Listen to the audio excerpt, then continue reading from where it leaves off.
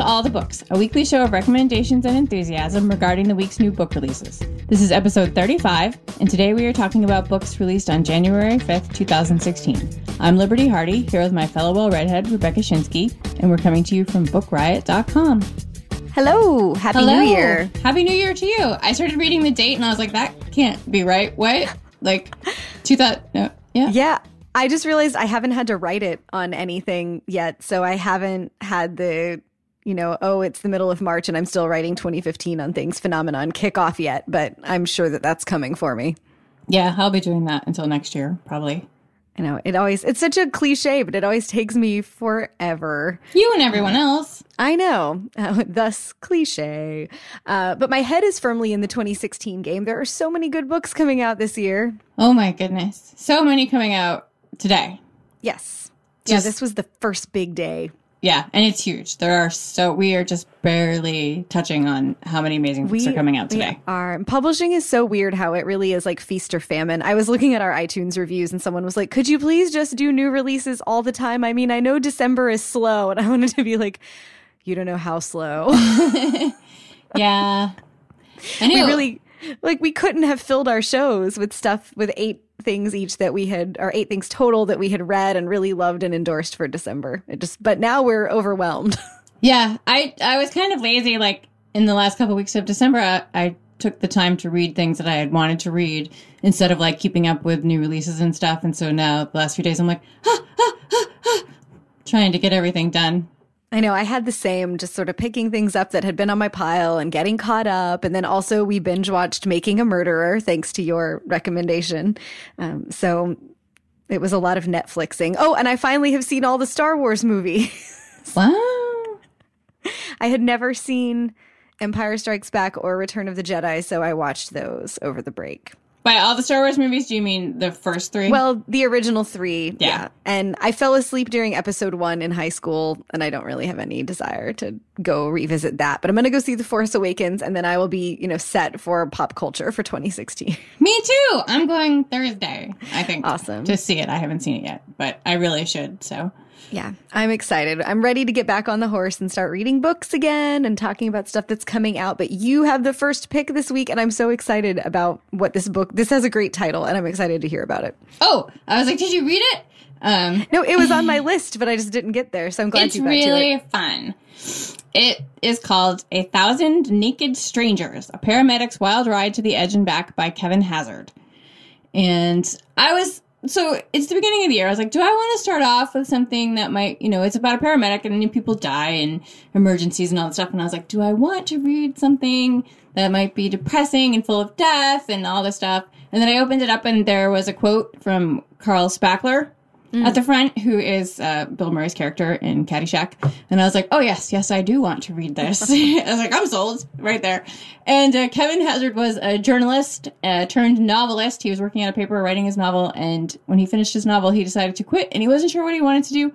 And so he said almost accidentally signed up for an EMT course. This is in 2002, shortly after September 11th, and he had a lot of friends who were in the military, and he felt like he should be doing something else with his life. So he signed up for this class, and it's just about how, for like the next 10 years, he rode in the back of an ambulance, and all the craziness that happens, all the crazy things he saw.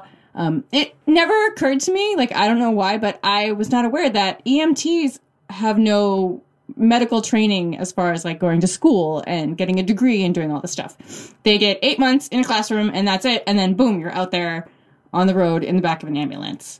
And I was like, oh, but yeah, it's all very practical. Yeah, it's just, and that is exactly what he explains. Like they ride with a medic who is someone who does have medical training and, a degree. And the EMT's job is to basically be practical, like not like cloud all the judgments with, doses and possible this and possible that, just to be like, this is what's happening and this is what it could be and let's do this, and then the medic is there to, do those things like, intubate and all that stuff. It was just so interesting.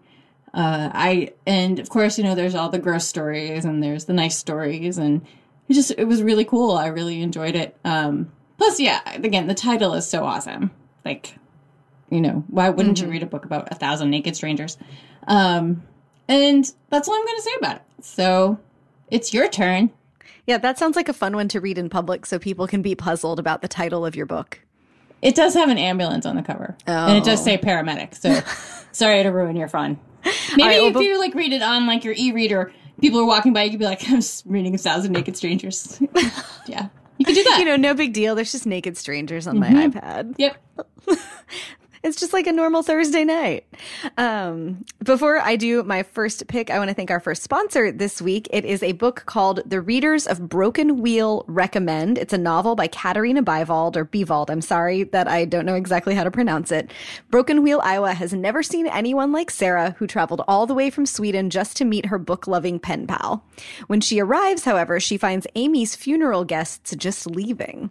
The residents of Broken Wheel are happy to look after their bewildered visitor. There's not much else to do in a small town that's almost beyond repair, but they never imagined that she would start a bookstore or that books could bring them together and change everything. So we've got a woman traveling to meet her book-loving pen pal who then opens a bookstore in the town that she's visiting. I don't know what more you need to know about this. The title again is The Readers of Broken Wheel Recommend. It's by Katarina Bivald. It's out from Source Books. It's available now in January. We'll have a link in the show notes. And of course, you can find it wherever books are sold. So thanks to Source Books and The Readers of Broken Wheel Recommend for sponsoring us this week. All right. My first pick this week. So excited about this book. It's Mr. Splitfoot by Samantha Hunt. This is a novel that rings so many of my bells, specifically about cults and, fringe religious groups.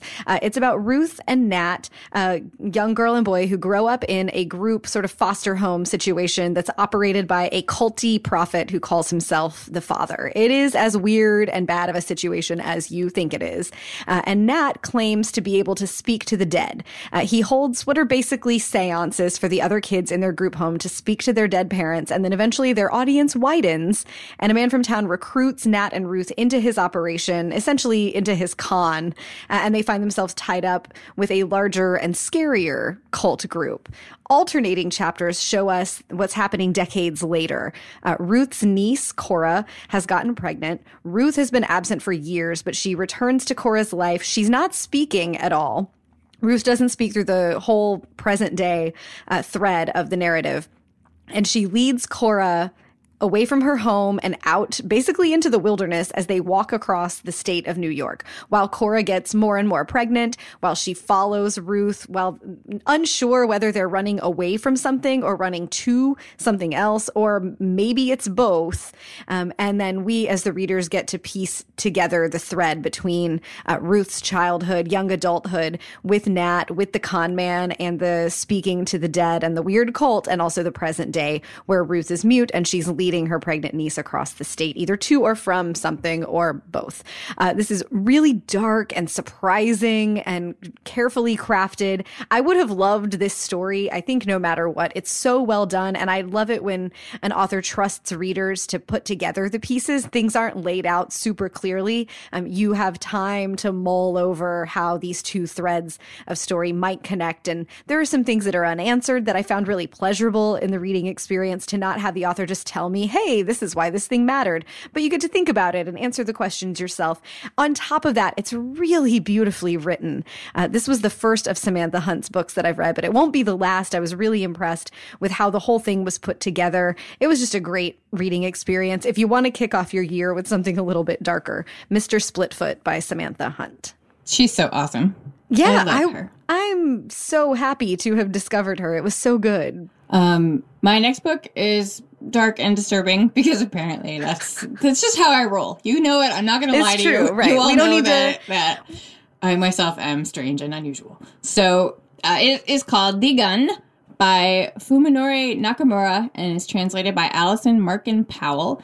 He wrote the great book Last Winter We Parted, which came out a few years ago. This is a Soho crime book. I love them. And it takes place in Tokyo. And there is a university student named Nishikawa who is out walking in the rain one day. And to get out of the rain and smoke a cigarette, he goes under a bridge where there is a dead body laying there. Oh, no. And more exciting than that, he discovers that there is a gun laying right beside the body. And he's filled with this overwhelming sense of joy. And he knows that the gun should belong to him. And he takes it and goes back to his house with it. And he's obsessed with the gun. He takes it out and he polishes it all the time. And he talks to it and he just thinks about it. And it sort of changes his personality. He starts having more of a swagger. He starts being more of a jerk. He becomes more confrontational. He starts carrying it around with him. Now, at this point in the book, I had to stop because I was like, why is this guy so excited about a gun? And then I looked up the gun laws in Japan, and people don't carry handguns like they do here. Like, you're able to get, like, a rifle through, if you go through this, like, huge, long process, you can get, like, a rifle for hunting, but people don't have handguns. So, like, this is, like, really unusual. But the other thing that happens is that most likely the man who was laying there shot himself, but because he has taken the gun away from the scene, now the police think that this man was murdered. So now they're looking for a murderer. So there's all this excitement going on. It's really creepy, and it's one of those mysteries that is so much less about the mystery and just the writing and the story. It was really, really fascinating. And again, that is called The Gun by, I'm going to try and say it again. I had to practice the first time. Fuminori Nakamura. There you go. Yay. Yeah, my next pick is also a mystery in translation. I don't know how we did that, but good job us. High five. Good job. It's Silver Bullets by Elmer Mendoza, translated by Mark Freed. This is a gritty mystery story set in Mexico in a very corrupt town. It's about a detective named Edgar Lefty Mendieta, and he's having a rough go of it. The woman he loves has abandoned him. His city and his nation are wildly corrupt, and he's in therapy, and we get to be in therapy with him. This is the first time that I recall seeing a detective in therapy in a book that I've read, and it was wildly fun, a really enjoyable part of the story to get to sit in on his therapy sessions. So Lefty finds himself on the case of a murder of a high-powered lawyer who was killed with one silver bullet. And of course, they're joking like, why would it be a silver bullet? Did someone think he was a vampire? But really, something super shady is going on here. As he works the case, there are a bunch of misleads, and then, of course, there is a reveal.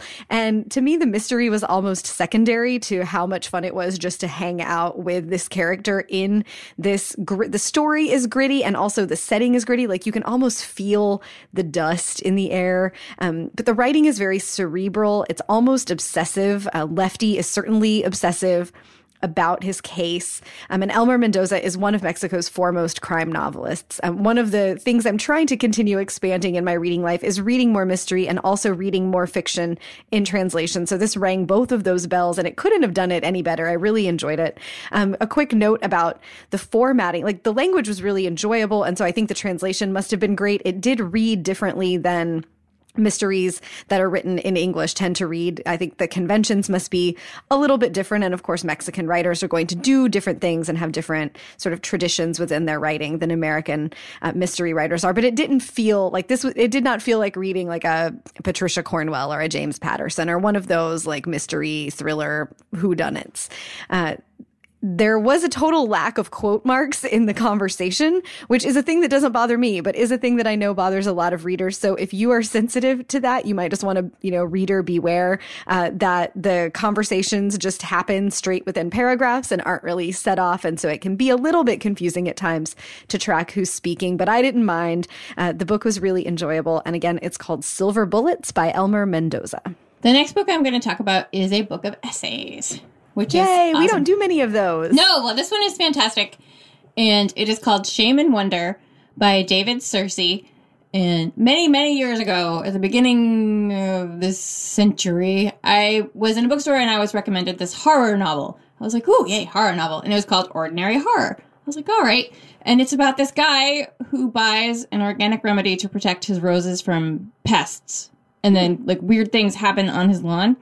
And it was too smart for me. I really enjoyed it, but I was like, I didn't understand what just went on. Like, and yet over the last several years, I'll like find myself looking out the back window at my yard and like thinking about that book. And I'm just like, this book is so strange. And then I found out that the author had a book of essays coming out. And I was like, well, I can't miss that. And it comes highly recommended from John Jeremiah Sullivan, who wrote a great book of essays called Pulphead. And of course, Leslie Jameson, who is amazing and wrote The Empathy Exams. And it is just like the novel. It is so so smart. I mean, he is amazing. He reminds me a lot of Nicholson Baker, if you've ever read him. He writes these essays about, there's one about like hearts carved on trees, and one about cars. And there's this really interesting one. The first essay is about how he goes to research the subject that he hears about while he's sitting in the dentist chair. And he just does these like stream of consciousness things where you feel like he's saying things that you've thought, but you've never been able to put into words before. Just like all this really amazing stuff. He has this amazing way of describing the everyday world that you either hadn't thought of or didn't know how to explain. He's just so fantastic. And also, I like that his last name is the same as the woman on Game of Thrones. So, again, that is called Shame and Wonder Essays by David Searcy. Nice. It is time for our second sponsor this week. FabFitFun is back again. We're so happy to have them. FabFitFun is a subscription box that has premium full-size items. So as we've said before, these aren't samples. This isn't like enough eyeshadow to do one eye and then you have to walk out of your house looking like you just got one of those one side of your face makeovers at Macy's or something. You get the whole enchilada. Full-size fashion, beauty, fitness, and lifestyle products. The box comes out once each season. They're currently shipping their winter box. It retails for $49.99, but it always has a value over $200. And in fact, the winter box is valued at $312. You can subscribe at fabfitfun.com, and when you do that, you use the code BOOKS to get $10 off your first box. So you're going to go to fabfitfun.com, you're going to use the code BOOKS, and you're actually only going to pay $39.99 for this box that is valued at $312. Some of the boxes, or some of the products in the winter box, this is a big subscription box that sends you all sorts of things. It's full. They're really fun to open. I got a sample of the fall box, and it was like the Mary Poppins bag of subscription boxes where you're like, there's a lamp in here, and a phone charger and some face masks. This winter one includes body cream, a wine stopper and wine charm set, a scent diffuser for your home with one of 4 scents, some earbuds, gift cards to other places that you can shop online, including Sweet and Spark, which is an online store that sells curated vintage jewelry. That sounds awesome.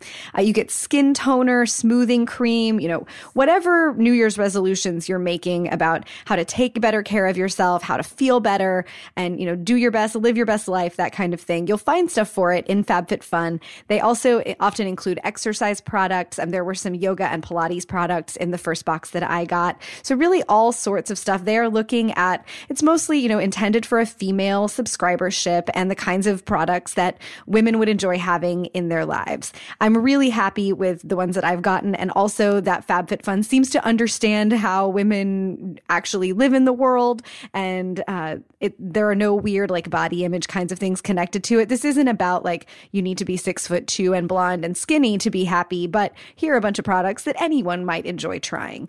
I also think subscription boxes are a great way to discover new products that then, if you love stuff, you can go out and continue to buy that product in your life. If you don't like things, well, you paid $39.99 for $312 worth of stuff. So take them and leave them.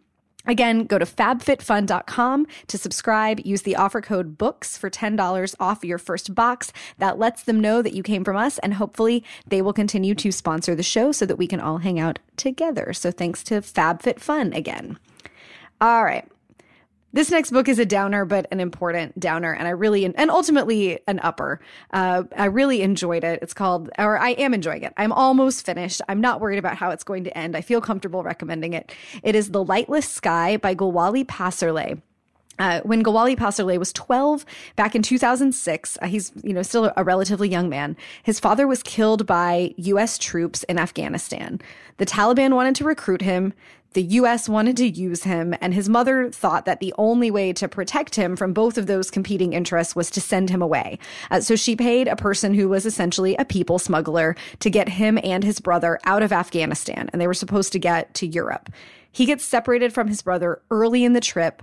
That's horrifying by itself. He's 12 years old. He's this young boy, and he finds himself alone with his group of fellow travelers in really harrowing, horrible conditions. At one point, they're left like in an outbuilding on someone's farm that's basically a chicken coop where the water only turns on for half an hour a day, and they're never told what time of day that will be, so they scramble to drink and to clean themselves. There are many, times when they're transported in the backs of trucks. There are times when they don't have food to eat. And he's 12. It just like, this is a terrifying story to read, regardless of who the subject of it is. But for someone so young, this story chronicles the year that he spent trying to get from Afghanistan to safety in Europe, and he was eventually granted asylum in England. It's just a really remarkable and chilling book that puts an individual face on world events now, on the refugee crisis, and on exactly how bad conditions are and how desperate people become to get out of these conditions. The additional terrible conditions that they're willing to endure just for the hope of escape and the possibility of a better life. I've been reading it, just a couple chapters at a time to take in this young boy's experience and really to think about what's going on in our world. The book, again, is called The Lightless Sky. It's by Gulwali Pasarleh. I have to cop to not having finished my last pick. I haven't finished this one as well. These things happen. They do. Well, somehow I missed writing it down for today. And so I just remembered it the other day and was like, everyone loves this book. I need to read it. And I am about halfway through, and it is indeed fabulous. And so I want to share it with all of you. It could go horribly wrong at the end. I don't know. But so far, so amazing. It's called Only Love Can Break Your Heart by Ed Tarkington. And it is about a young boy named Rocky. He's 8 years old, and it's the 1970s. Well, he's almost 8. And it's 1970s. He's living in Virginia with his mom and his dad and his half-brother, Paul, who is 16. They share a father. And Paul is no good, basically. Like, he's a bad boy, driving around in his cars and smoking dope and smoking cigarettes, and Rocky, of course, worships him, like looks up to him. And Rocky's mother is young enough to be their father's daughter. She's very, very young. She's kind of a nervous mess. And Rocky's dad is really hard. He's kind of hard to figure out. Like, he seems like he's a good guy and then not so great. But something happens between Rocky's brother, Paul, and their dad. And shortly after, Paul disappears. And so then years later, there's a double murder in town, and the family history all comes flooding back, and that's kind of where I'm at. And like I said, it's fantastic. It's really well written and just wonderful. The title is from the Neil Young song, who Paul absolutely loves and listens to all the time in the book. And again, it is called Only Love Can Break Your Heart by Ed Tarkington. I've had my eye on that one, too. I'm going to pick it up anyway. So many people are like, it's so amazing. I had to read it. Even though it'll be past the publication date. Sometimes we just have to be crazy. I'll call you and read it to you over the phone. That would be lovely. That's better than audiobooks. Yeah, while you're exercising or something, I'll just call you up. I'll call you from my next terrible cardio session and you can just read things. That would be great. Let's do it. Okay. Okay. Instead of picking a brand new release for my final pick today, I wanted to talk about a book that came out in December that wasn't even on my radar when we did the best new releases of December show, but that is worth talking about for sure. And so I have to bring it back. It came out on December 22nd. It's called Presence, Bringing Your Boldest Self to Your Biggest Challenges by Amy Cuddy. If you watch TED Talks, even occasionally, you have probably seen hers. She did, I think it is the most viewed or the second most viewed TED Talk ever about how your body language shapes who you are. She's a social psychologist, and the book is about physical presence, about how we occupy the world, literally the space that we take up in the world and how we position our bodies, but also about emotional presence, about how we feel about ourselves and about how others perceive us. She pulls together her own research along with decades of research that has been done in the field by other scientists about how body language and positioning and posing affect our emotions, which then guide our behavior. It's really commonly believed, sort of common knowledge that's not actually true, that emotions determine body language, that if you're sad, you slump, and if you're happy, you sit up straight or you smile. But there's tons and tons of research that actually the positioning can and does activate the feeling.